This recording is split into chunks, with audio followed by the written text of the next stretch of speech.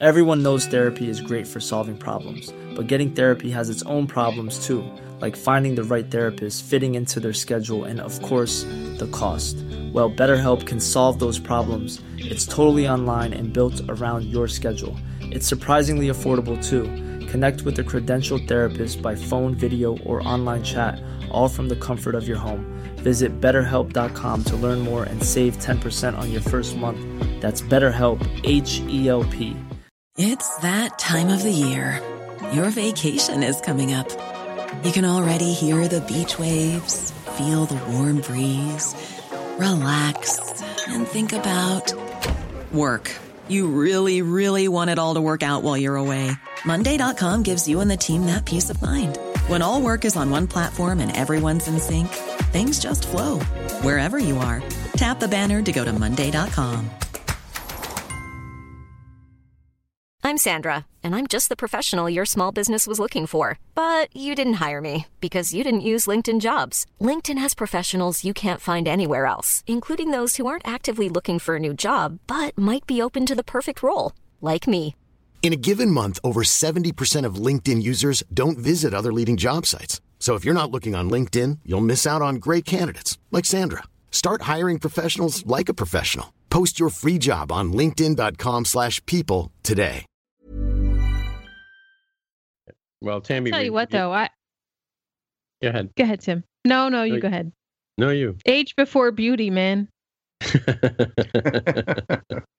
Man, oh man. She got me both ways that way.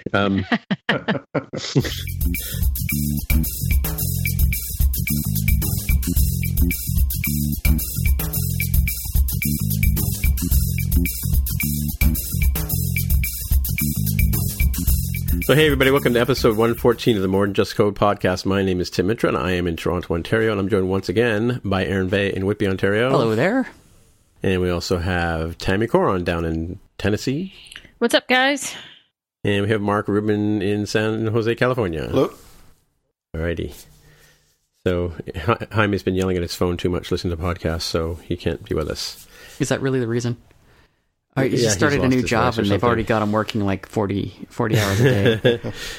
Yeah, he's at a burger stand yelling, burger, all day long, yeah. Mm-hmm. Is that some kind of... Did he start today? Who knows? That's like the CNE, the doggy guy. A hawker, they call him, right, at Carney's. Okay.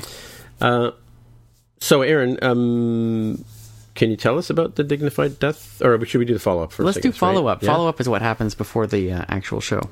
And what happened before the show that we just talked about, I don't know where that is, but I'll leave that up to your editing prowess. So. Yes, sir. All right, so Aaron, you got I got some FU. Follow-up. FU. Yeah, last week we talked about OmniGraffle 7 with its innovative new in-app purchase model that allows it to do both trials and upgrade pricing. That app is now live in the App Store as of today, October 12th. So if you're looking for OmniGraffle and want to see what we were talking about, OmniGraffle 7 is now available in the iOS and Mac App Stores. Let me just confirm that Mac App Store one. Yeah. Just go blah, I posted, blah, blah. I was listening to release notes yesterday actually, and Joe, I'm not sure where he got the information, but he explained the pricing very well. So I'll put a link to release notes in there for people who want to. If you could marry Joe, you would. Would I really, Aaron? You talk about him so much. You love him. I like the show. It's a very good show, and it's a good show from a business point of view for iOS developers. And isn't that what we all are? I'm not sure anymore. Yes. Okay. So I just want to confirm OmniGraffle 7's in the Mac App Store too.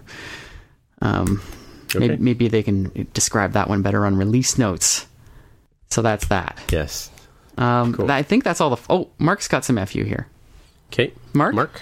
Yeah, so I talked a couple of weeks ago and a couple of different times about some issues I was seeing with Xcode 8 interface builder, storyboards in particular, where views were sized incorrectly when you converted over from Xcode 7 and things along those lines. One of the worst issues was that in one particular case, whenever you corrected the problems that the translation caused and fixed everything, and then saved and then quit Xcode, came back in that particular case, the changes, the problems would come back every single time. So you could spend hours or whatever it would take to fix all the issues in your storyboard, and have to do that every single time you opened Xcode, which is obviously not a viable way to work. The good news is that as of Xcode 8.1 Beta 3, possibly earlier, but I checked it on Beta 3, that particular issue seems to be fixed. So now you make your changes, you fix everything up, save it, quit Xcode, come back, and you're good. You're okay. It's not solving some of the other issues that I mentioned, but those are more iOS as opposed to Xcode, the tool issues. So good news that there's at least some progress there in making storyboards usable again. Cool. And is it generally more stable? I was looking forward to getting Xcode 8.1 myself. I downloaded it the other day. Yeah. I was doing some tutorials on the weekend. We had our Thanksgiving break here, so I took a data, and I'll talk about it in my pick, but my Xcode kept crashing like every 10 or 15 minutes. It was ridiculous. Oh, and Tammy, you were having some... Mine crashed 20 times in a row. Wow. Yeah. Yeah, on opening though, right? No, I was trying to work in a playground at one point, and no matter where I moved from the main file to any other file, whether it was in the resources or elsewhere, it would crash, and I'd be like, you know what, I'm done. I went out and I played with the dog. I gave up programming that day. So frustrating. This is in the release version or the new beta version? It was in the release version. I haven't. Yeah, I'm right in the middle. Master anyway. Yeah. No. Actually, the release. I'm right in the middle of doing something, so I can't put a beta on right now. So it was definitely the release version. Yeah. So I can't speak to that. Although I guess subjectively, maybe it does seem a little bit more stable. Talking about the beta now, although I wasn't seeing the kind of crashing in the release version, so I can't say for sure. But I think the storyboards in the release version did have that feel of, remember when I think it was Xcode, maybe it was when Xcode 7 first came out, and auto layout was really made a big thing at the time, and there were these times where every time you'd open the storyboard, it would spend a lot of time calculating constraints and things like that, and updating things. So you'd get a spinning beach ball every single time the storyboard opened. It seemed to me that was happening again in the release version, and it seems not as bad in the beta version. But that's not a scientific statement. That's just just seems it's just basic perception from what I've been seeing so far. Well, one of the features of the new Xcode 8 is that it doesn't do the auto layout recalculation, because it was like, for I think version 5, 6, and 7, I mean, anytime your mouse even just glided over top of a storyboard, it seemed to want to update it, right? Maybe you're talking about the issue where every time you open the storyboard, it would update some references inside the storyboard file. So just opening a storyboard file would mark it as dirty as far as version control. That has apparently been fixed. Although the truth is there's been so many other issues, I can't really confirm that because I've been fighting fires all over the place with the other problems. But I think that was supposed to have been the case. I spent all day Monday working with SceneKit, and it's just like how basically every time you do a build, Xcode automatically saves your file, so you kind of get sort of lazy and sloppy about saving things. Mm-hmm. It was so bad that I was actually hitting Command S like constantly. I would write a couple of lines of code, hit Command S, because it just got to the point where nothing was getting. It would just for no reason just dump out and back to the Finder. Yeah. I don't know. Weird. It's been really stable for me. That's because you got to use it more. Just saying. Nasty. That's absolutely untrue. Okay. I don't know. Do people like to hear about tech problems that other people are having? I don't know. There's nothing objective about it. It just is a thing that we run into from time to time, I guess. But it's interesting how, we have been talking about problems we've been having with our OSs. I mean, you had that ongoing issue for a long time with AirDrop, I believe, right? Sure. And then I was having trouble with sound, and it was a couple of OSs there where just everybody, there would be clumps of people having a similar problem, but not always the same. It's right? kind of like you can eat more salt than I can eat. It's like, it's seriously. Oh yeah. No, come on. Seriously though, I mean, they've got different software loaded. They've got different things running at the time when things crash. I mean, it's so hard to pinpoint why you're having a problem and I'm not, or I'm having a problem and you're not, because things are so dramatically different. Your body is way different than mine. I mean, I'm way cooler than you are, and my computer's way cooler than you are. So, just saying. That I believe is true. Wow. See? Yeah, you're so cool. I'm not going to argue with you. Yeah, I can't argue with that. Okay. Yes. So moving on. Phonies. Oh, before we get to that, I just want to. I have a follow-up. You do have a follow-up. I'm sorry, I didn't. Yeah, see I do. We talked about Instagram's new product, IG List Kit. I think last week or 2 weeks ago. Instagram's List Kit went live today, and last time I looked, they had roughly 1,250 stars. And yeah, so Mark was remarking that when we looked at that, I talked about that last week. I think it was my pick or something.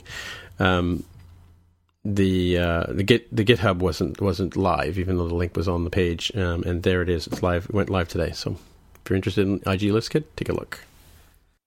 I'm just looking. I looked at this today when it went live, and I'm wondering what's this about again?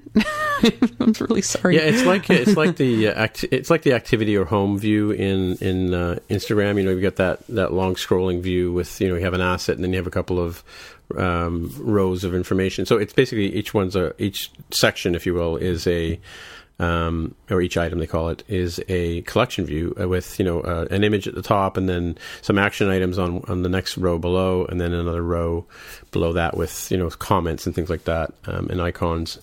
And it's just a way they've basically opened. They rewrote it in Swift. That was the story, and some of the insights that Ryan Nystrom had. And it was one of the talks at Try Swift in New York.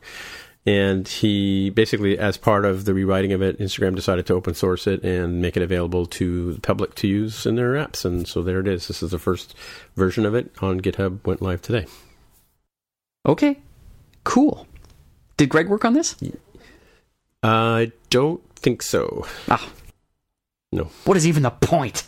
Well, I don't even know what Actually, Greg, I can tell you that. All I know, Greg has lunch and he takes pictures of selfies of himself at Instagram and shows us the ceiling in his new office. That's very exciting stuff. He does not appear as a contributor in the GitHub repo. Sad. Okay, fine. What's your position on Dash, Aaron? I think we should talk about it, and I think we should talk about phonies. I think those should be our two main topics. I'm very familiar with I'm not sure so much about Dash. I mean, that seems to have been resolved today, right? By the news that came out. Oh, really? So, yeah. Well, you sent me the link, right? Yeah, I know. Yeah, I don't know if Aaron's had a chance to dig I thought into that he said that he loaned his credit card and devices. You guys should check out this link. Yeah. Tim, can you set? Oh, it's in the notes. Yeah, it's in the notes. I put it there. Yeah. Yeah.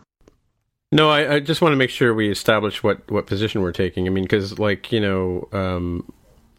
I heard the original story. I had a chance to look at. I didn't have a chance to look at iMore's take on it. I heard they had the best take on it, and that's what you posted here. And I sort of scanned through that one real quick. I agree, and I listened to the call that he posted on his blog, and I did too. I did too. And everybody, Jaime and I were chatting back and forth about this yesterday before he said he couldn't make it today, but he was surprised at how many people can listen to the same phone call and hear two different sides of the story, like different takes on it, right? So, because I guess there was a lot of stuff on Twitter about it. Maybe that's the story, Aaron. There's it's at the end of the day, my opinion is it's Apple's sandbox, and there are rules, and we're supposed to abide by them, right? So, and I try to. I try to keep my clients honest as well. Sure. I don't have a particularly strong feeling about this either way. I think it was just a really important topic that got discussed a lot this week, and it would it would seem peculiar if we didn't talk about it.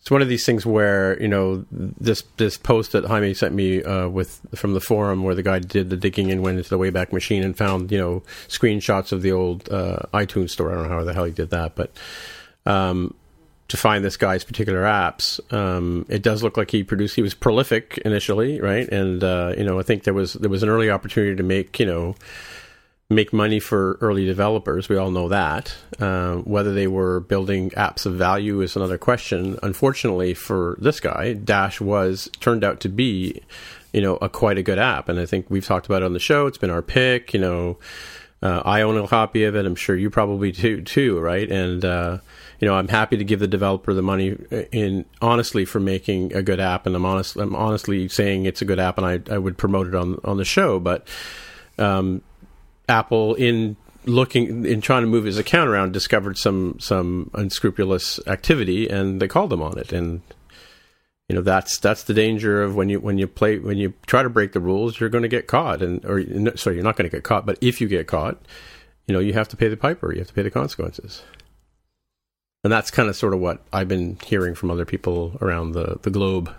The fact that he's publicly come out and said pretty strongly that he's not at fault and that's his stance, he did nothing wrong, is part of the problem in my point of view.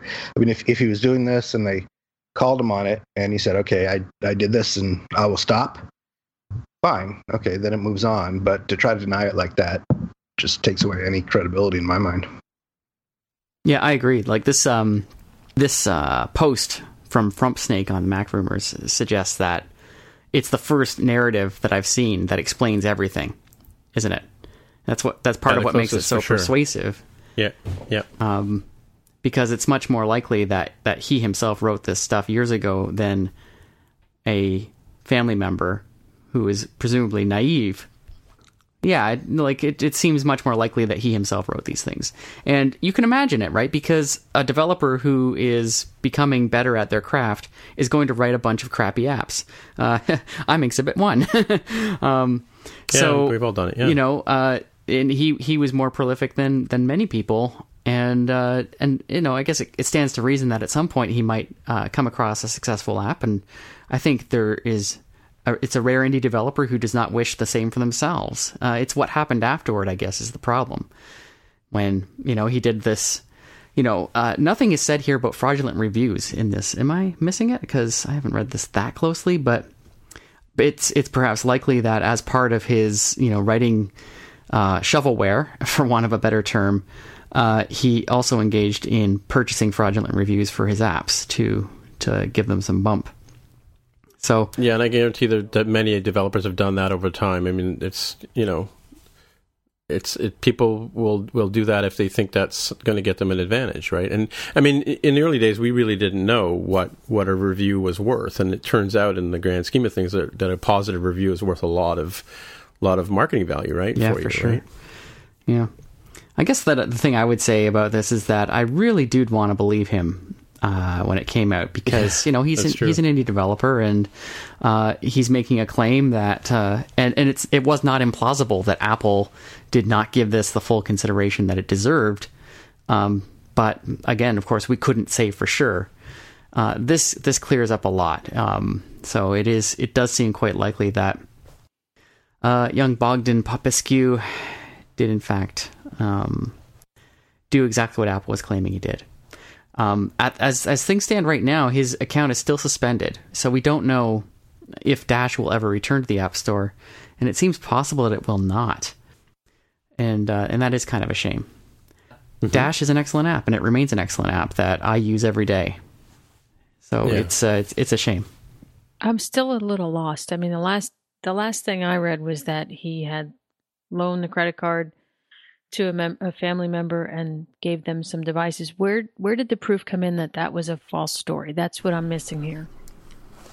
So in this latest post, there are some screenshots to some Wayback Machine snapshots of his website from years ago that show all of the shovelware as well as Dash as his products. And there's also a shot of an article from some blog or website in the UK talking about one of his early products and mentioning him by name as the author of that early product.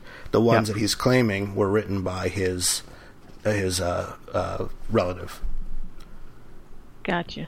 Yeah, so there's a certain amount of documentary evidence, from the past when he was in fact the author of these Again, I don't know these apps, or this post is calling it shovelware, but you could easily call the stuff that I wrote shovelware too. It's obviously a derogatory comment that implies that it was written in order to just as a business. I don't know. Yeah, it's software that was not very successful, put it that way. So there's a press release, and that for an app that he supposedly had nothing to do with and was written or produced somehow by his relative.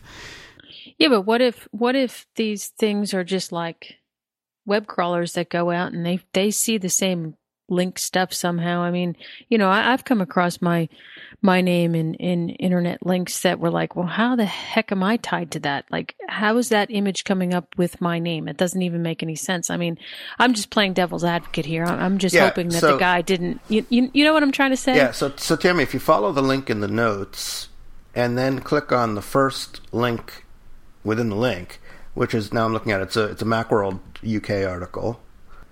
Then this is just a press release. This is a press release, and about 3 paragraphs in, it mentions him, Bogdan Popescu, a software engineering student at Coventry University, took this little challenge from Apple, et cetera, talking about how he developed this app.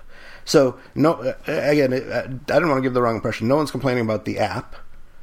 The app is, I don't know anything about the app. It's fine. The issue is that this was his app, and it was in this questionable account, which later, after he had split the accounts, had some fraudulent reviews. And he was claiming that he had nothing to do with that other app at all, when there's evidence that he did.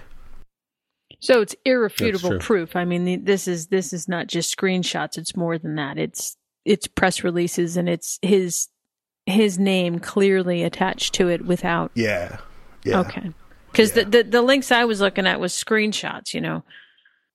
Yeah. One of them I'm clicked on here. It actually goes to his own blog. It's a web archive of his own blog with this product called MoveAddict, which was a copy and paste function, I guess, back in the early iPhone days, or it's a Mac OS 10 app actually.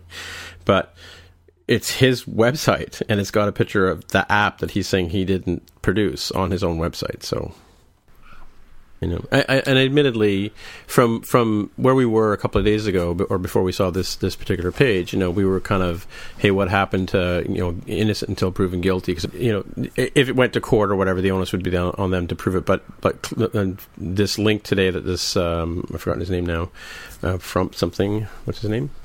Anyway, I'm just saying that he's the guy that posted this, found this stuff, dug it up, posted these links to show that, in fact, there is some evidence, and I'm sure that Apple's got even more, right? Right. Well, what we don't have direct access to the evidence for is the fraudulent reviews. That's true. We don't have that. Only Apple has that evidence.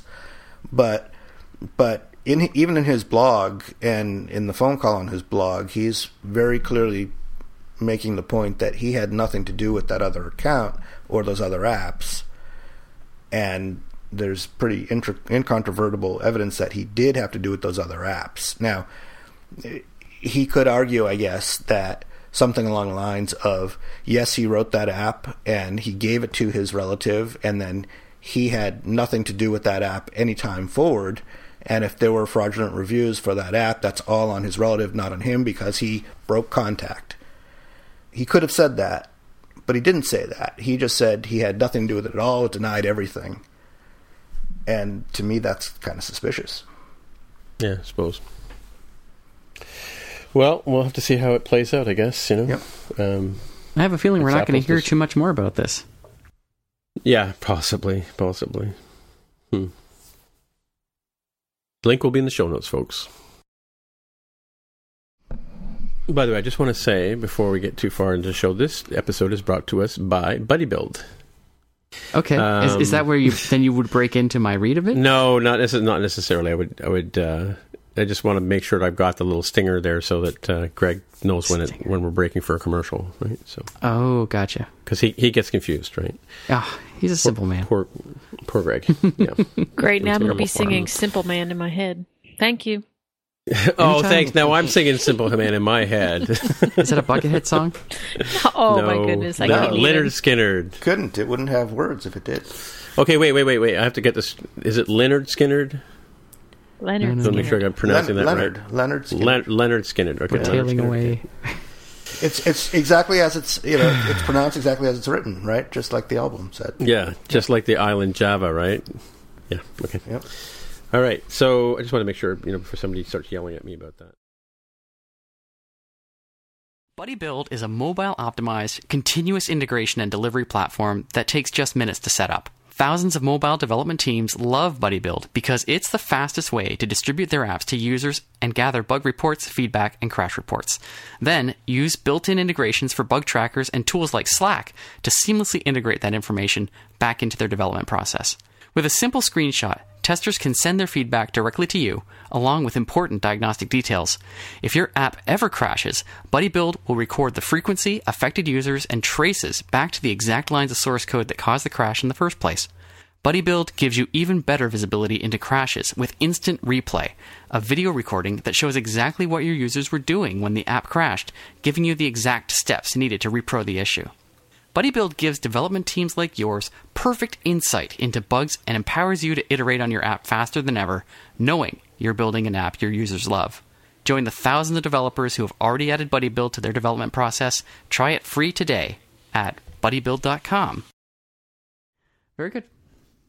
Now, can we talk about phonies? Tell us about phonies, Aaron. Phonies. Okay. Do you know what phonies are? Or phonies was, I should say? No, okay, I don't. So I know what phony the word is, but I take it it's not the same thing. No. Phonies was a sticker app for iOS 10. So when iOS 10 came out, this fellow, Adam Howell, as a prank, created this app called Phonies. And it's a sticker set which mimics the look and feel of iMessage texts. And replaces, so that, you know how you can drag and drop these stickers from the app view onto an actual message, right? Yes.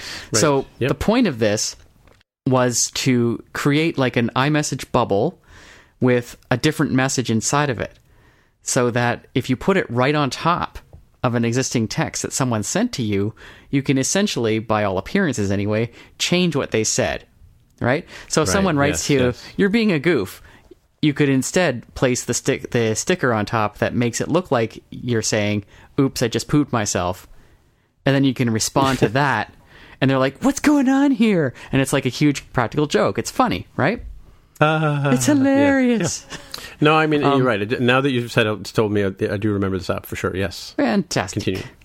So, as you might expect, Apple quickly approved all these apps, all these sticker apps that were being shot at the store. But then once it became popular, looked back on it and said, whoa, because this is actually kind of crossing a line because it's confusing people.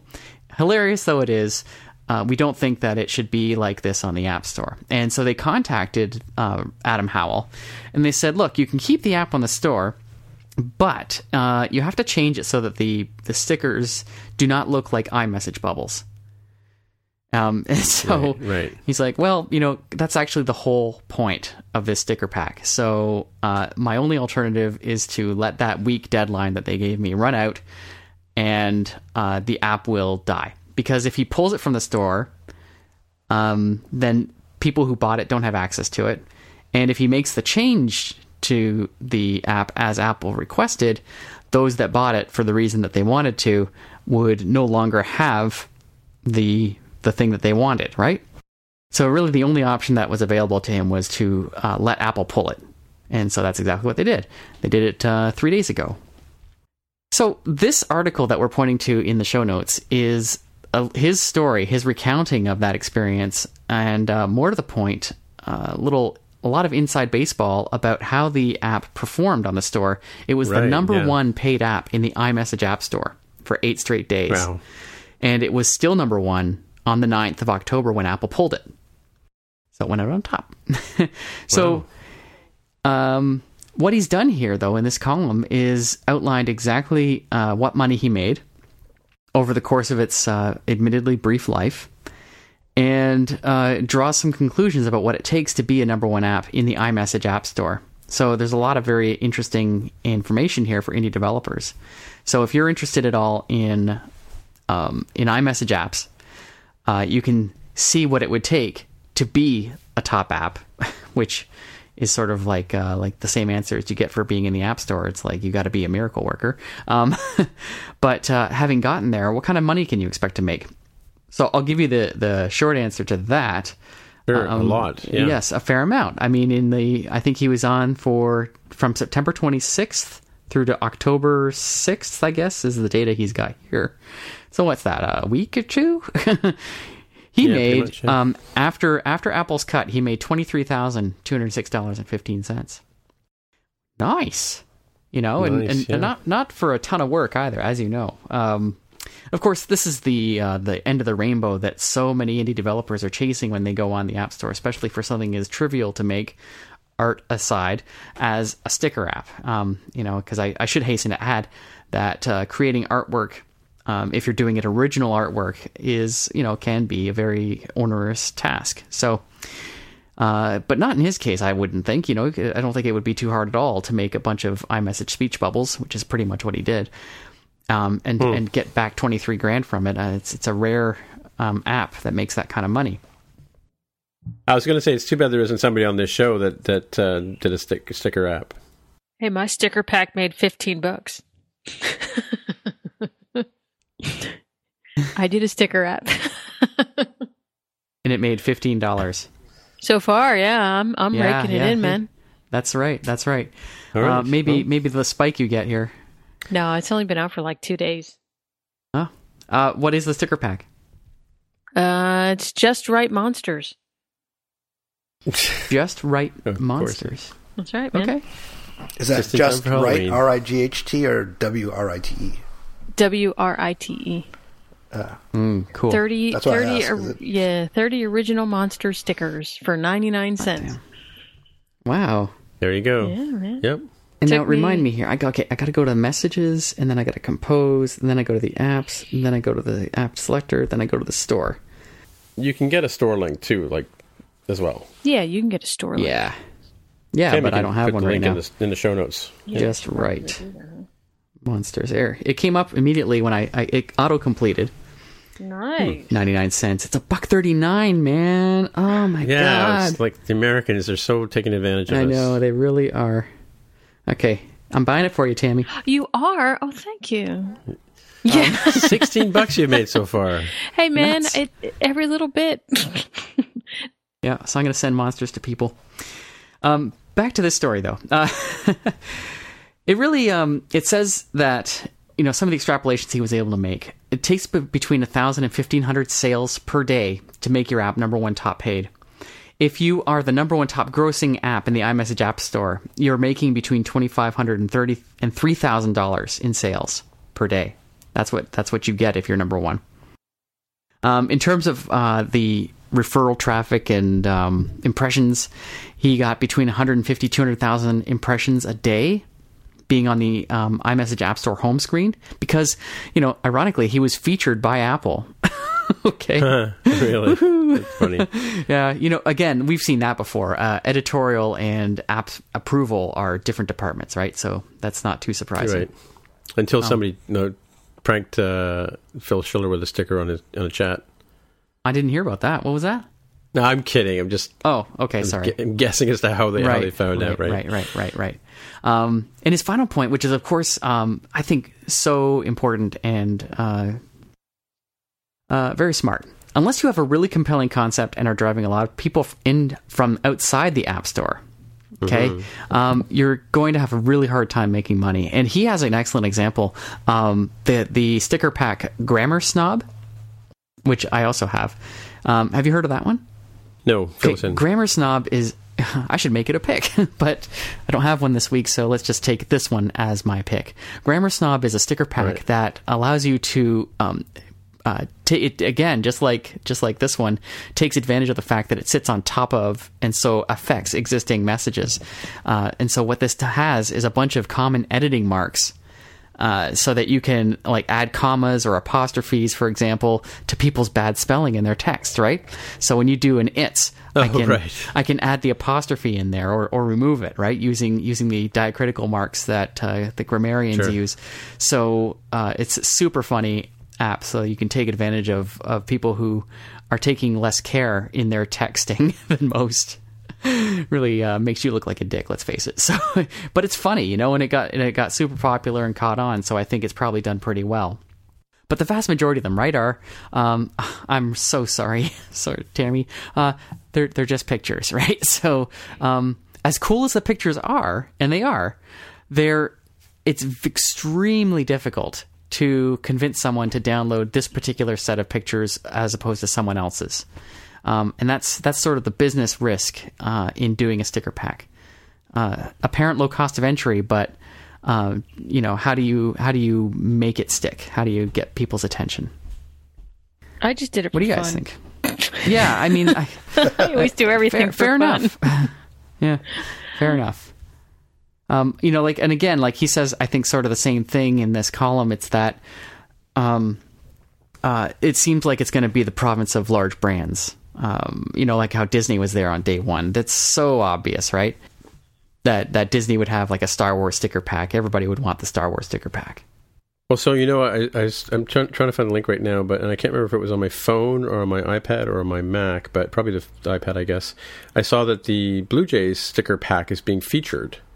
Yeah, of course, right? Of course, and again, that's another big brand, right? It's a Major League Baseball club. Yep, strike while the iron's hot. Yep. Yeah, that's what they're doing. So there you go. I just I think it's like a kind of a microcosm of the regular App Store, and because of sort of the Big Bang introduction, just like in 2008, right, with the original App Store, a bunch of people rush in. Some of them hit it rich. But they get piled in by thousands of imitators who get nothing, basically. And the turnaround time is so much faster than it is for an app, but the results are so similar.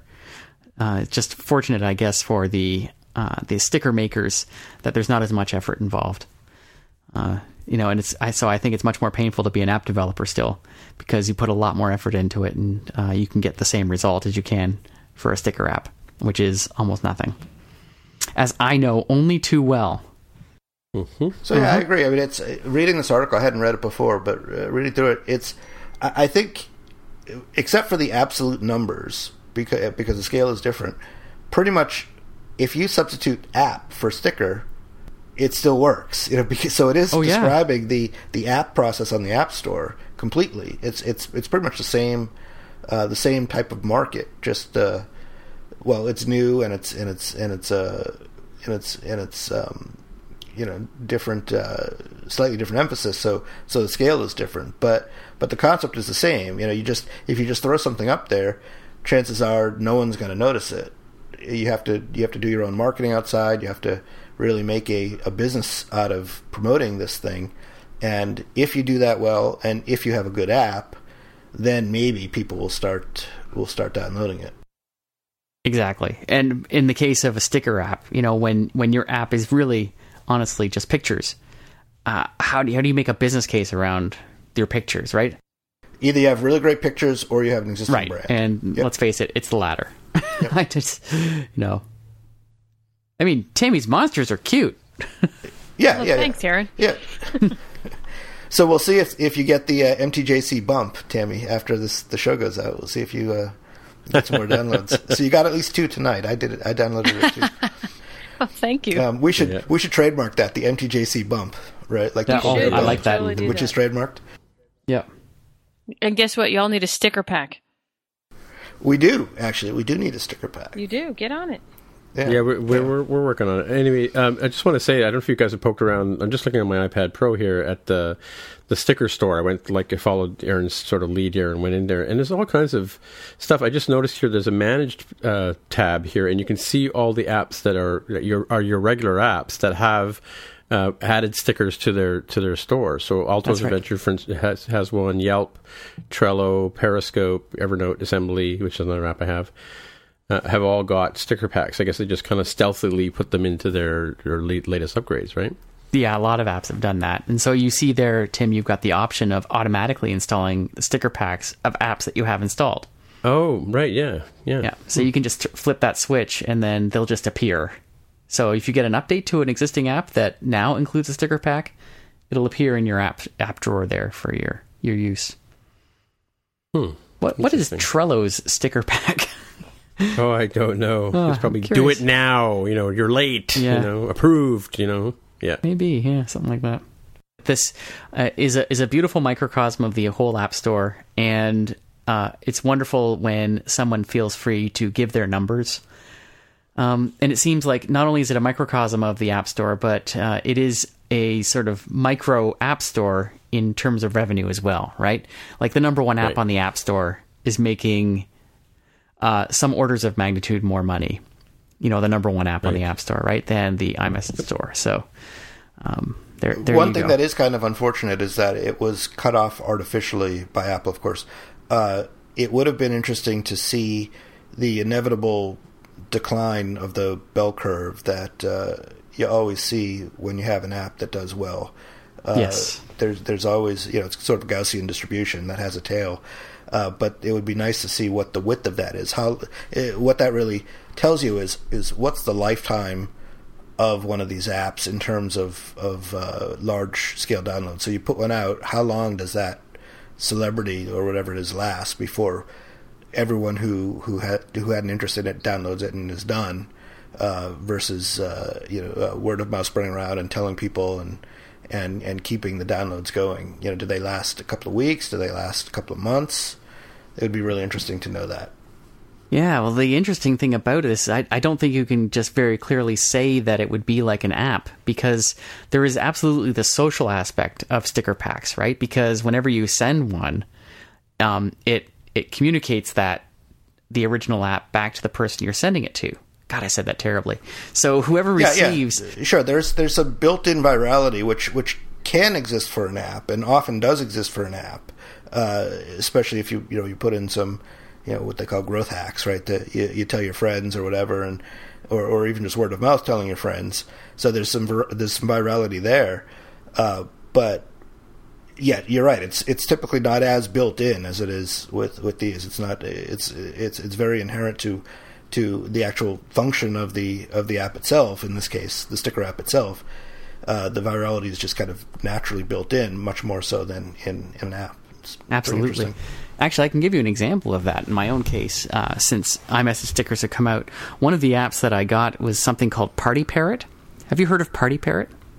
We have not. Okay, so Party Parrot. I don't even know if it's a thing. Tammy? I said I was afraid to ask what it is. Okay, I'm super sorry to do this to you then. Okay, so Tim, you're in my iMessage queue, so I'll send you a damn Party Parrot. As soon as here we are. All right. Okay, so I'll send you a Party Parrot, and you'll see what this looks like. For the listeners driving at home, it's essentially a GIF of a parrot swaying back and forth in multi-chromatic colors, and that's Party Parrot. Very simple. Well, I got that, and I started sending Party Parrots to my daughter. My daughter loves Party Parrot and is putting Party Parrot all over everything. And so she's texting with her friends because she got the same app. We're all on a family account, so she just got Party Parrots herself, sent Party Parrots to her friends. Her friends get Party Parrots. They send Party Parrots to their friends, and their friends get Party Parrots. You can see how this goes. Right, everyone's party parroting everyone. It's nuts.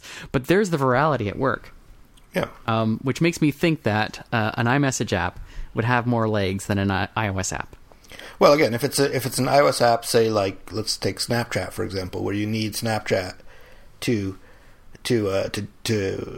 do anything once your friend sends you a Snapchat, right? Then there's built-in virality like that. But if it's so it will behave similar to an app like that. But if it's a completely different kind of app, where it's just grocery lists or whatever, where there's no virality whatsoever, then of course it's going to behave differently. Totally. Okay. Hey, where's my parrot? Oh, there it is. Get yourself some Party Parrot. Device. Alrighty then. So here's an interesting exercise. This is the first one I've gotten a link or a parrot from, or whatever, a sticker from, that I don't have the app. Is there like a share link that appears? Somebody was asking me about that. Oh, isn't there? I thought there would be. Oh, yeah. It says from Party Parrots, and it's got a little blue link, and if I click on it, what does it do for me? That's it. Oh, yeah. It takes me to the store. How about that? How about that? What do you know? I don't know, Tim. What do I know? So little. Okay, so that's that. Oh, that's where I saw the. It's on the phone. Is where I saw the featured page on the App Store or the sticker store, and it shows the Hello Kitty and the Blue Jays and pop songs too. What do you know? Alrighty. So what else is going on? That seems to have covered the majority of the topics that we have here, Tim. So what should we do next, Aaron? Who put Cult of the Party Parrot? Because is this something I'm going to learn about?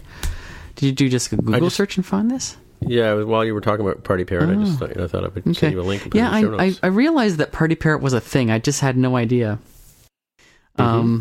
You know what it is, and this actually Cult of the Party Parrot doesn't really help me, but these parrots do seem to be the ones that appear in that sticker pack. Sure, I think it's just funny. Last week I did a piece where I Laser kittens, in the middle of talking about stickers. A friend of mine wrote an app called Cat Paint, and the stickers in it with cats with lasers, right? And while we were chatting, I sent one to Jaime, I sent one to you. I think I sent one to Mark today, actually. But yeah, I was wondering why you sent that to me today. Yeah, so I was actually demoing my iPad Pro to somebody else. And it happened, you and I were chatting earlier, so I just sort of threw a sticker at you for no reason at all. Yep. But it's funny. Like, it's amazing how many people, just because there's a cat in the link for the show last week, just retweeted me because there was a cat with lasers. I don't even think they even know that we have a podcast. All they saw was an image and they retweeted it. Cats are awesome. What are you going to do? Everybody likes cats. Well, there you go. Yeah, it's cats of Twitter. Cats of the internet. Yeah, lol cats, yeah. For sure. There's no losing when you got a cat. All right. So I guess it's pick time, Aaron. I don't have any. Well, that kind of sort of was your pick. Grammar Snob was maybe my pick. That's the best I can get. Grammar Snob. Right. Grammar Snob. Okay, yeah, go check it out. Actually, I guess it wouldn't hurt to put a link in the show notes. Let me do that while you guys are doing your picks. Sure. Okay, so Mark, do you have a tip or... I actually don't have one this week, unfortunately. No tips this week? No. Nope. What's that guy mowing his lawn in England going to do now? Who could ever know? I don't know.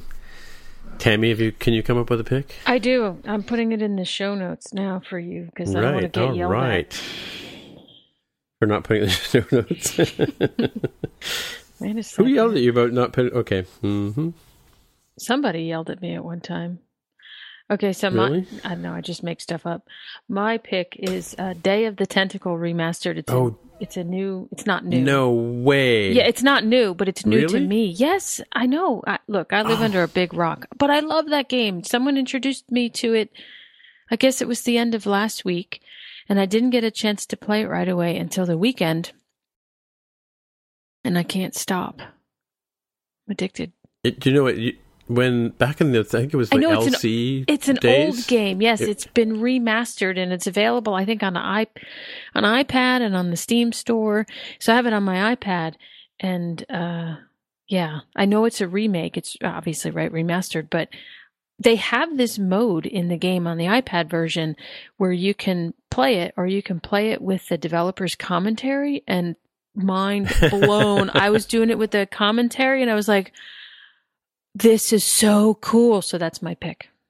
Yeah, that's an awesome game. I remember playing it back in the day because I think one of my stepsons got an LC and it came with the computer, right?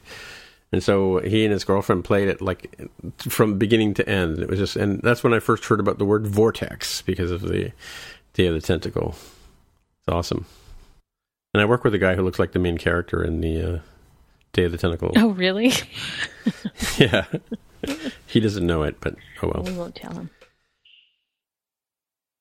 Nobody wants to do that. Tim, go ahead and make your picks. Yeah, so on that note, let's cheer you up a bit. So I was I'm always interested in tutorials that I see online, and I saw one on Swift. It was a teaser link by a young man named Christopher Hill, and it was, it was called Swift Playgrounds on the iPad with a twist. And so, I dutifully clicked on the link and found myself watching Christopher Hill, who has cerebral palsy, and was talking about, with subtitles, how he was going to demonstrate how to use his iPad and show us Swift Playgrounds. And of course, he's making a career of himself as a video editor, and he's apparently that's it's his new thing. But he uses the opportunity to have the voiceover in the iPad say to him, "Well, clearly you can't touch the iPad. How are you going to do a video on this thing?" And I'm paraphrasing. And he basically uses assistive technologies that are available in, as he tells in the video, iPad, iPod, iPhone, Mac OS as well. And one thing is called switch control, and another one assistive touch. And he has a pad behind his head that he taps with his head, and is able to use accessibility functions within the apps to navigate around on his iPad. And he does video editing in Final Cut Pro, and amazing work. But watching just the tongue-in-cheek way that he presents this tutorial, and he actually goes through and shows the Swift Playgrounds tutorial, it's pretty amazing, and it really makes you stop and think for a minute about accessibility, about taking the time to put accessibility controls into our app. So we get a lot of stuff for free, admittedly, which is great to see. But to see the fact that somebody who has clearly a physical disability able to use a device like an iPad Pro without using his hands, it's amazing. And just to let you know, so switch control allows you to navigate through by tapping and move down through a hierarchy of elements. Like imagine a table row. You can go from one table row to the other, and then there's another tap to enter that table row. And assistive touch allows you it sort of does a vertical scan of the screen, and you can tilt to stop there, and there's a horizontal scan of the screen, and you tilt to stop there. And so where the intersection of those two scans lands, that's where you're going to do your touch, right? So that's how he's able to actually navigate around, use a keyboard, draw things on the iPad. It's amazing stuff. So I recommend everybody stop what they're doing right now and go watch that video. Have tissues ready when you do. Yeah, it's amazing stuff. I can't watch it right now. I'm recording a podcast. Sorry, Tim. Well, when you're done. Definitely take time to do that. So that's my first pick. My second pick was, I kind of talked about it a little bit in the beginning of the show. I decided, since it was a holiday and I had a day where I didn't have anything that I absolutely had to do, I took the time. Tammy and I spoke to Chris Langwich on a Roundabout. Can I say that, Tammy? Well, you just did, so yeah. I can edit it out. This is live. This won't go out for 3 days. No, but I mean, her show doesn't come up till next week, right? Yeah. No, you're fine. Spoiler. Okay, all right. Spoiler, Chris Langwich is coming to the show. Yeah, spoiler. We talked to Chris Langwich on the Roundabout about his book, 3D iOS Games, as well as what he does for a living in terms of making games and stuff like that. But the book he wrote for Ray Wenderlich specifically, he's actually a 2D game designer who then wrote a book on using SceneKit to build a series of apps. There's basically 4 tutorials in the 4 apps that you build in this book. And it's if you're ever curious about anything to do with SceneKit, how it works with regular views, how it works with SpriteKit, and how to basically build things like Crossy Road and games like or like Breakout and that kind of stuff in a 3D environment, it's actually a very good tutorial. And it's broken down into, you learn a little bit about SceneKit in general, and then by the time you get to the last tutorial, you're basically rocking. This particular version I ran was running Swift 2.2 and using SceneKit back and forth. And they just today, as a matter of fact, where are we? October 12th. Ray Wenderlich has released the upgrade to the book, and so there's a book available for iOS 10 written in Swift 3. So, if you're great book on if you're at all curious about SceneKit, I can't say enough about. I'm going to basically go back and revisit some of my games and crank them out with this tool based on what I learned in this tutorial. So you're going to do a 3D Geek Squad? Yeah, Geesey Squad, I think is what we're going to call it. Nice. Yeah. Yeah, so it's using Magic of Voxel. I'm going to have to download that and learn that tool, and it looks, pretty cool.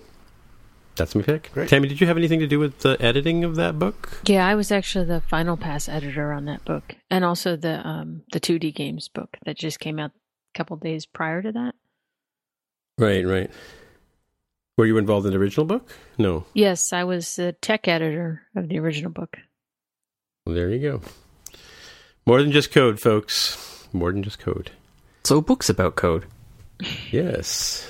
And sticker art. I'm sorry. And stickers, yes. And books about sticker art. Well, That's right. Well, that does seem inevitable, though, doesn't it? Mm-hmm. Hey, I know that right. Muhammad Azam has a course on Udemy about sticker apps and iMessage apps. So I will get you a link and put it in the show notes. But he did a sticker app session at Indie DevStock, and now he's got a tutorial thing on Udemy, and it's very, very good. I would recommend it. Cool. Alrighty. Okay, so I guess that's it for the week, guys. It's starting to look that way, Aaron. Tim. So, Aaron, if people want to find you on the interwebs, where would they go? I think they should go to Twitter, @AaronVay. All right, and Tammy, if people want to find you out there on the interwebs? Best place to get me is on Twitter @Paradox927. Alrighty, and Mark? Mark R. at smapsoft.com. All right, and as usual, my name is still Tim Mitra, and I am TIMMITRA on Twitter, and that's where you can reach me. So until next week, we'll say goodbye. See you later. Bye. See ya. If you want to find out more about the show, you can visit the More Than Just Code website at mtjc.fm. There, you can find a summary and show notes for each episode. We list links to the items that we talk about on the show, as well as links to the apps on the App Store. If you like the podcast, please leave a comment on the website. And if you can, please write a review on iTunes. If you're listening on Overcast, go ahead and press the recommend button. It really helps others find out about the show. You can also follow us on Twitter. Once again, the podcast Twitter account is @mtjc_podcast. If you'd like to support us, you can pledge any amount on patreon.com/mtjc. Thanks again for listening.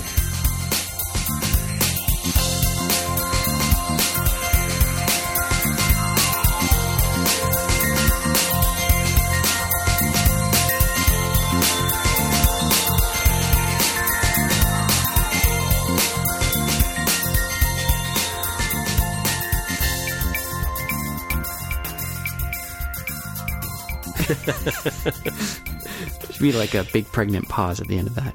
Yeah. Too bad Instacast will take care of it. Mm-hmm. Overcast. Why do I keep saying Instacast? All right, Tim, say your thing. Yeah, it's funny. Okay, and scene. Thank you. Alrighty. Done. Short show. Just the way I like them. So I can listen to more podcasts. So important. How many podcasts do you listen to? Well, right now I'm at about 4. Really? Okay, what are they? It's not many. Well, hang on, let me have a look. I believe it is ATP, Apple Talk. What's that one? It's actually a new one from iMore. And it's got Rennie Ritchie, Mark Gartenberg, and Serenity Caldwell. And sometimes they have guest hosts as well. So it's always short. That's what I like about it. It's usually about half an hour long. Dig that. And it's always just on one topic. So it's a really nice podcast. Core Intuition is the other one. And the talk show, John Gruber's talk show. And then ours. And I think that's it. Like those are the 4 weekly ones that I listen to. And if I ever have time. Sorry. I was going to say, I think that's 5, actually. Is it? Us, Apple Talk, Corient, ADP, Talk Show. Yeah, okay, 5. Including us. So, yeah, I'm totally tapped out. Like, right now, actually, I've got, I'm halfway through the latest Corient, and I haven't listened to Apple Talk yet. And it's getting close to the weekend again, and they're going to just, pile right up, and then I'm in trouble. Yeah. Well, friend of the show, I was going to ask Vic Hudson the same question. Maybe he can reply to me. he must listen to a ton of podcasts, but some people have. Some people commute, right? That's the thing. Yeah. Like, I don't commute. Mm-hmm. Like, I only listen when I'm doing chores around the house or walking the dog. And those hours just don't add up to like anything more than like 4 or 5 hours a week. Right. That's why I tend to prefer shorter podcasts. Now, those people who are in their cars and they're driving, like they're literally in their cars for 2 to maybe 3 hours a day. Wow. Yeah. Suckers.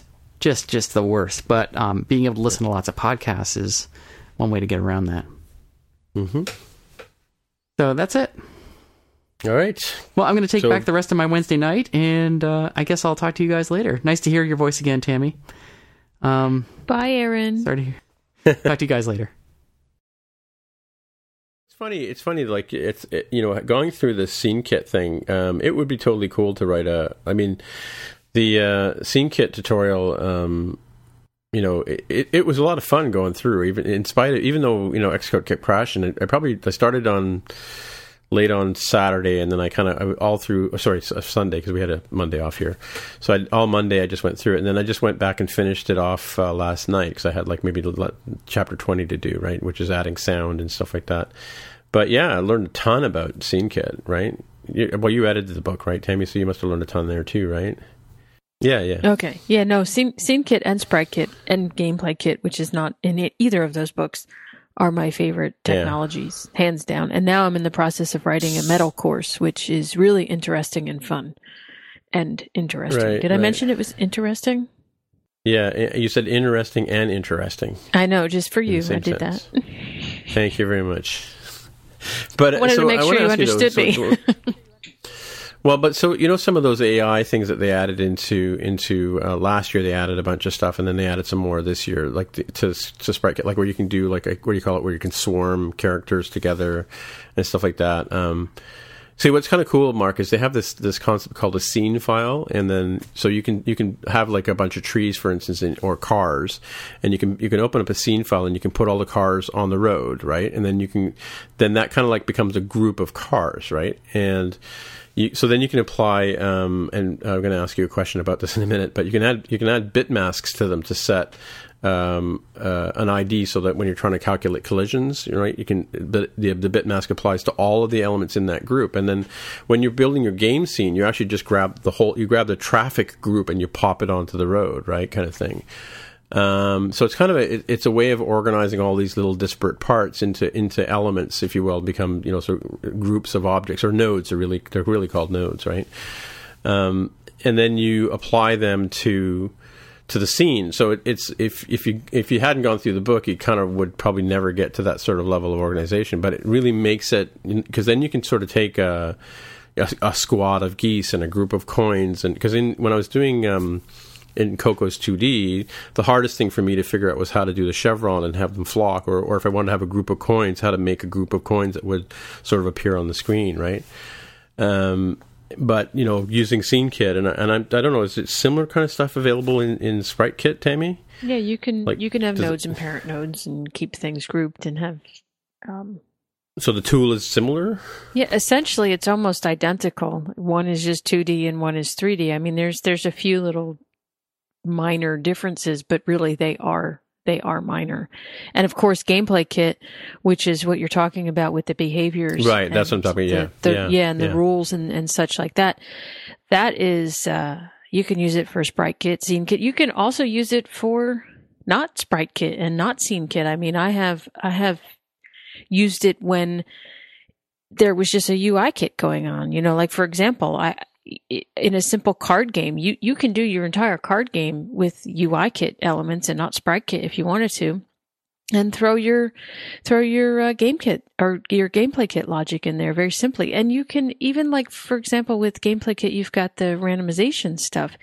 You can use that outside of game logic. It doesn't have to apply to games. You can use it for anything, and that's so important to understand that Gameplay Kit is not just about games. Can be so much more. Right. Yeah. Well, it's just the same way that SpriteKit's not just about making games as well. You can also use that as a dynamic element in a transition screen or what have you, right? So 100% true. That is 100% true. So, but does Gameplay Kit have like a UI interface like Scene? Like, does it have an editor like the Scene Kit editor or the Sprite Kit editor? Does such a thing exist, or is it all just through classes? Frameworks? I haven't played too much with it with the newer stuff, but from what I remember, they're just starting now to add things into the editors that correlate to Gameplay Kit options.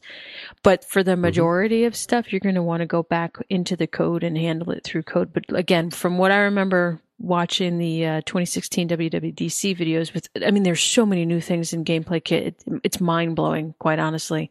Yeah, but again, some of those things they're bringing into the scene editors where you actually have visual access through an IDE, where you can adjust certain things. For example, like the tile maps, which doesn't have anything to do with Gameplay Kit, but just last year you didn't have access to any of that stuff, and now this year they have this whole tile map that you can do right there in the editor, and they've got all these options that you can switch on and off right there, and this is why I love the Apple platform so much and these game technologies that they're bringing to us developers, because some of us, myself included, were very intimidated by some of the other engines out there, and like Cocos 2D. Yeah. I was very intimidated by that. And now I got Sprite Kit and Scene Kit and even Metal. Metal is really intimidating, but when you start to break it down in little pieces, which someone gave me that advice the other day, it's not so much so. It's not intimidating. Little bite-sized pieces, kind of like how I take people, little tiny bits at a time. So in terms of Metal, like what can you do with Metal? I mean, like Metal to me it sounds like it's a technology or something to make the calculations faster, better, stronger, or whatever. But I've gone to some of the talks on how it uses the GPU and all that kind of stuff to work. But what does Metal do for me as a developer? What can I use it for? It gives you more control over all of your elements in your game or your app. If you're doing some really, really intensive work, by using Metal, you're able to control at a granular level that intensive work. Now, you might be saying to yourself, well, okay, why would I use Metal if I've got something like OpenGL, which is what we were using before Metal? And the answer to what a headache. Yeah, well, the answer to that question is, look, if you intend to do something cross-platform, obviously you can't use Metal because Metal only works with Apple. But if you don't intend to do anything cross-platform, you'd be crazy not to use Metal, because Apple has this whole ecosystem, and they were in bed with OpenGL for a long time. But anytime they needed to move forward, they had to wait for OpenGL, and there had to be this entire communication between the two entities. This is theirs. Metal is theirs. It is so entrenched in the Apple ecosystem that it can move at a fast pace. If they want to do something, boom, it's theirs. They can go do it right now. And the fact that they're adding in more of these elements, they had, Sprite Kit came out with iOS 7, Scene Kit came out with iOS 8. Now they've got Metal that's you're allowed to put it on the devices. And then they just, for in 2015, last year, they said, okay, guess what? Now we can do Metal on the iMacs. The MacBooks and whatnot. It's like, so they're bringing all these technologies. I mean, you'd have to be foolish to not see where this is going. And sure, you can sit there and say, well, look, Apple's kind of new to the game, pun fully intended, when you've got all these other things out there that have been in the market and they're stronger, bigger, powerful. But you know what? I like the little guys, because the little guys, that's the one that comes up at the end of the race and flies by everybody, and you're like, whoa, what was that? Yeah. You got to think, too, because they just announced with the whole Playgrounds app, they're trying to bring this technology of Swift and development, let's face it, into the hands of our youth, okay? And our youth you give them a tool, and it's all enclosed in this ecosystem, and it's all easy to understand, and it moves together as an entire system, as opposed to this guy's going to move a little bit now, that guy's going to move a little bit later. No, open your eyes, man. It's all going to move together, and the kids are going to be the ones to move it. And Apple has stepped up and started to give the children, again, I hate sounding like a bumper sticker, but they're starting to give the children the tools that they need to go out and be productive and help our technology move forward to the point where I don't need to worry about zombies. I'm going to need to worry about AI taking over. Exciting times. Are you worried about zombies? Of course I'm worried about zombies. Whoa, where have you been? The American people have an election coming up. Yeah, I'm worried about zombies. Yeah, that's true. That is true. So, I mean, because Mark's done a lot of games in the past. But one of his biggest apps is Pokertini, which is a poker game, right? And he helped me build a tile-based game, which was the same sort of idea. You had a puzzle and you had to put things in, and he came up with the way of creating. We had certain combinations of tiles that we had to build, like 3 across and 1 down kind of thing. And Mark came up with little XIBs or ZIBs to basically put those in. And then we used drag and drop technology and that kind of stuff to put the whole thing together. But that was something that could totally be done in SceneKit. And it's funny because, for all the time that we put into writing Geese Squad, and admittedly, Geese Squad was, there's the story behind it, and I had an illustrator draw the drawings for me, and then we were doing other things at the same time. We had one coder who was dedicated to it, and we're all sort of contributing. I did all the sort of UI kit stuff, and another guy did all the Cocos 2D bits, and then I tweaked it at the end of it to get it on the store. That took me probably 6 months, maybe a year to get off the ground, literally, get the geese off the ground. But the tutorial on Mr. Pig that's in the 3D book, right, is for all intents and purposes, it's just about everything I put into Geese Squad. And so now that I've got this tool, SceneKit, and maybe I like I said to you before, I wanted to go back to and revisit SpriteKit to rewrite the Geese Squad. To keep it up to speed, right? That's why I'm kind of excited about these technologies, even just as a hobbyist coder at that point, right? But I wanted to ask you something else. So I'm working with Anthony Urcello now, and he's joined our company, and he's the editor, or he's one of the writers of the Unity book that's coming out. What do you know about Unity? When I showed him Mr. Pig, he's like, "Oh yeah, you could totally do that in Unity, and you should, because then it's cross-platform." But how do you? And I know you just said the bit you said about the Apple ecosystem here, but what do you know about Unity in terms of? Have you looked at Unity at all, or? Yes, I think Unity is great. I mean, it goes back to what is your intent? If you intend to be cross-platform, then Unity is a great way to go. But it's also, to some degree, a little intimidating for people. And I think that the people who feel like they are held back by intimidating software or intimidating technology, sometimes they won't necessarily move forward because that's how much they're intimidated. SceneKit and SpriteKit gives them that way to get in.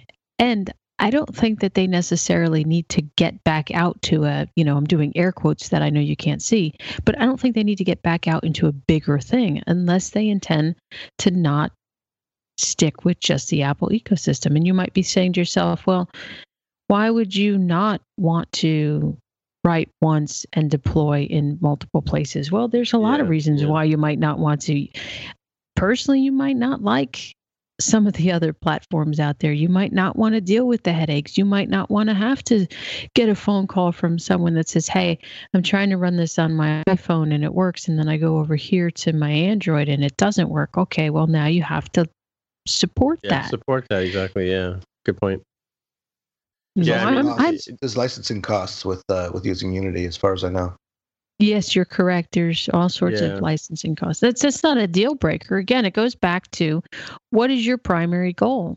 My primary goal is to spend my time on this earth enjoying the things that I do. And I enjoy writing games in SpriteKit and SceneKit, and hopefully, getting more into Metal. I like Unity. I'm sure I could do some really incredible things with Unity, and I know people are doing incredible things with Unity, but it's just not where I want to spend my time. Yeah, I was going to ask. So does Unity toolset? I've used Unity before. I do a lot of 3D work, so I've used Blender and all those kind of tools as well. And they're not always, because I use Blender to do stuff for my 3D printing, as well as I also use a thing called Google Sketch, I think it's called, to do very simple things. But does the Unity environment offer the same kind of things? Like, does it offer the same kind of ability to edit things the way we can in SceneKit and SpriteKit editor? Like, the grouping I was talking about earlier, or what's the thing with the exploding things and the fires and stuff like that? What are those called? Particle systems? Particle storms? Particle systems, yeah. To be honest with you, I could care less whether my rocket has flames coming out the back of it, but... Yes, but it really does add a level of enjoyment to the people playing it, because if you were to watch who is it, Michael Bay movie, and nothing exploded and there was no sound effects or music, you'd get pretty bored. Shake. Exactly. Yeah. Yeah, you'd be like, this is silly. I'm not going to spend my time doing this. But again, I just put a link in the show notes. I don't even know if this part's going in the show, but I wanted to send you the link. I mean, yes, it is. Mm-hmm. So I wrote a piddly little game. It says I released it January 9th, 2014, but that game was done 100% with UIKit. Okay, so there's no SceneKit. So it goes back to, what are you trying to do? In that particular instance, I was writing a silly little game to play with some artwork that I had done, and it's all UIKit. I was just tooling around. Is it a showstopper? No. Can I do the same thing in SceneKit or in SpriteKit, but better? Absolutely. But that wasn't my goal. My goal was to just play with UIKit. How can I use UIKit in a different way than I was doing prior to making that game? Yeah, we didn't have similar kind of idea called. My grandson came up with the idea when he was 7 of a chameleon matching patterns, right? So we made a pattern matching game, and we did that all in UIKit as well. It's fun. It's all about experiencing. Someone said to me yesterday, because I was mentioning earlier about having to shoot that commercial for the kids with C and MS and whatnot for the horse therapy, but she made a really important observation. She says something along the lines of, look, I'm doing the best that I can do today with the information I have in my brain. And I said, and you know what? You're going to have more information in your brain tomorrow. And she says, you're absolutely right. And I'll probably do better tomorrow than I did today. And so on and so forth. The cycle just continues. If you're not out there learning something new every day, then what the heck are you doing? Really, what are you doing? Go do something. Go learn. Yeah. Interesting stuff. Indeed. Mark, you fall asleep? No, I'm still here. I'm just looking at Fantasy Deathmatch here. I got in trouble for that game because I called it. I had it. There was a name that I wasn't allowed to use, and I had called it that name, Matchmaker or something, and Apple's like, Apple rejected. I'm like, why'd you reject my game? They said, you're not allowed to use that name, Matchmaker. I'm like, yeah, but that's what it is. It's a matchmaker. It's like, nope, it's trademark. So I had to go back through and redo everything. Is this a flipping the cards game and try to match? Yeah, I have one of those too. That's all it is. Sounds of the Orchestra was my version. How did you do it? What'd you do it in? UIKit. See? Of course, I wrote mine probably in 2010, so there was no SceneKit. But no, UIKit works great. I mean, UIKit and some basic core animation. That's all. That's all you really need for this kind of stuff. That's true. And now there's UI Dynamics too that you can take advantage of in as well, that they added 3-4 years ago, right? Yep. Yeah, actually, Andrea, I remember Andrea I was talking to that was at Indie DevStock, Tammy. She did a talk 2 years ago on UI Dynamics at 360 iDev. 3 years ago, cool. I guess. Yeah. I didn't know that. Yeah. Yep. See that? You learn something new every day. You just formed a synapse right there live on podcasts. I proved my point. Mm-hmm. Well, Fantasy Deathmatch is a free game, and I don't know exactly how it'll run on iOS 10, but you're welcome to right. Well, it's interesting. I wonder if you're going to get a note from Apple because it hasn't been updated since iOS 6. So we did get some of our apps flagged for. I got a couple of them. Yep. Did you? Oh, yeah. Are you going to do anything about him, or?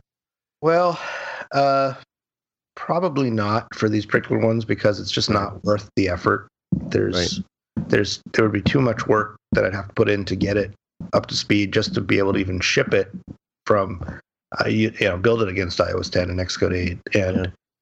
And what was that matching game that you built? Sounds of the Orchestra? No, there was another one. When I first met you, it was you and your friend had done that. That was the matching game. Oh, Look Again. Look Again, yeah. Yeah, that's not a matching game. That was a little different. But no, that wasn't one of the ones. That one still sells, actually. Really? Yeah. Yeah, even though it's from 2009, 2010. Wow. Yeah. Yeah, we did have a question from our an Ask MTJC once, I think, on what apps we have done, right? So people do like to hear about our apps. Yeah. So that was Look Again and Sounds of the Orchestra, and your big one Chinese is 13 Card Poker. No, but the other one that gets featured on the educational thing, what's that one called? Pitches and... Oh, that's Scales and Modes. Scales and Modes, yeah. Yep. I was so close. Well, you actually said Scales and Modes. Did I? You listed a bunch, including Scales and Modes, and then you said, and then that other one, which was the educational one. Did I really? So you were even closer than you thought. Oh. Yeah. Yep. How many other apps you got there, Tammy? I've got Crow's Quest, also published under the Tammy Coron developer account. But I'm actually letting that developer account expire. Really? At the end of the year. Yes. That sounds suspicious to me.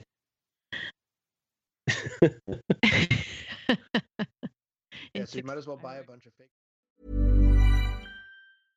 Hey, it's Paige DeSorbo from Giggly Squad. High quality fashion without the price tag. Say hello to Quince. I'm snagging high-end essentials like cozy cashmere sweaters, sleek leather jackets, fine jewelry, and so much more. With Quince being 50 to 80% less than similar brands. And they partner with factories that prioritize safe, ethical, and responsible manufacturing. I love that. Luxury quality within reach. Go to quince.com/style to get free shipping and 365-day returns on your next order. Quince.com/style. Imagine the softest sheets you've ever felt. Now imagine them getting even softer over time. That's what you'll feel with Boll & Branch's organic cotton sheets. In a recent customer survey, 96% replied that Boll & Branch sheets get softer with every wash. Start getting your best night's sleep in these sheets that get softer and softer for years to come. Try their sheets with a 30-night guarantee. Plus, get 15% off your first order at bollandbranch.com. Code BUTTERY. Exclusions apply. See site for details.